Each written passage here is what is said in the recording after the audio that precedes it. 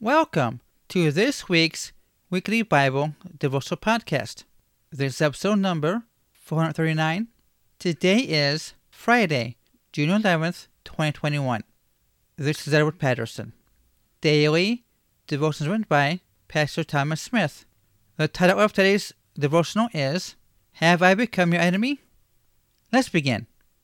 Where is then the blessedness ye speak of? For I bear you record that if it had been possible, ye would have plucked out your own eyes, and have given them to me. Am I therefore become your enemy, because I tell you the truth? Galatians chapter 4, verses 15 and 16. Paul reminds the Galatian believers of their intentional followingness of him and his gospel ministry. They must have received the gospel message and the gift of salvation with such joy. The man of God was respected, appreciated, and loved. They would have done anything for the Apostle Paul. He testifies in our text, Ye would have plucked out your own eyes, and have given them to me. They would have sacrificed one of their most precious gifts, the ability to see, in order to help the preacher.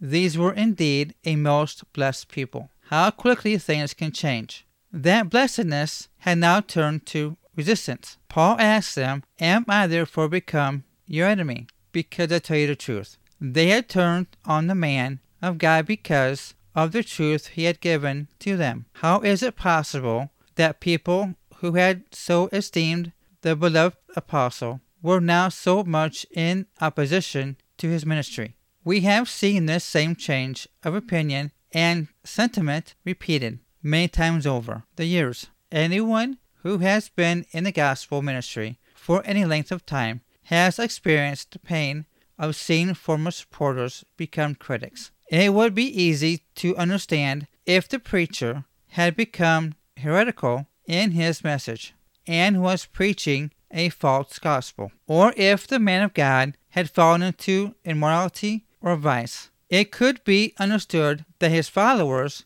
would lose their respect and devotion. However, this was not so in the case of Paul and the Galatians, nor is it usually the case in our day, though it occasionally happens. Very often, the thing that causes former followers to become foes is similar, if not identical, to the circumstances in our scripture. People love and appreciate the message and the messenger until something is preached or taught that they will not accept, even if it is the truth. Often the flesh does not want to submit to truth. Most of us have personally seen many people lose their love for the pastor and the church because they were not open to seeing some truth of the scripture, or were not willing to honor the authority of the word of God. We should make error our enemy, not the one who brings us the truth.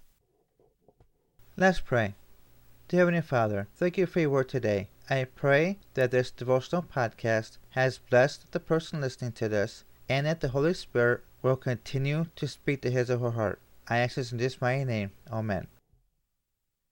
For more information about my weekly Bible devotionals, please visit my WordPress page at weeklybibledevotionalpodcast.wordpress.com.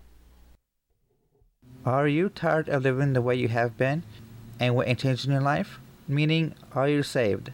Jesus has his arms open wide for you and is knocking at the door of your heart.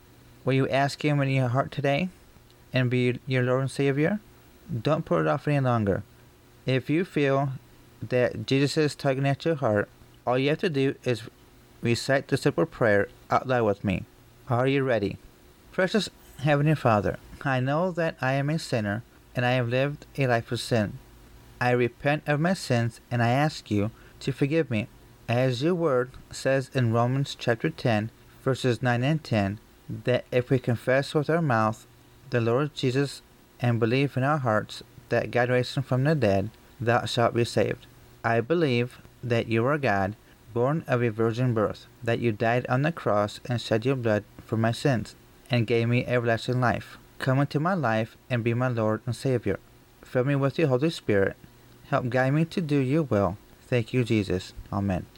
If you have just repeated this simple prayer with me, I want to welcome you to the kingdom of God.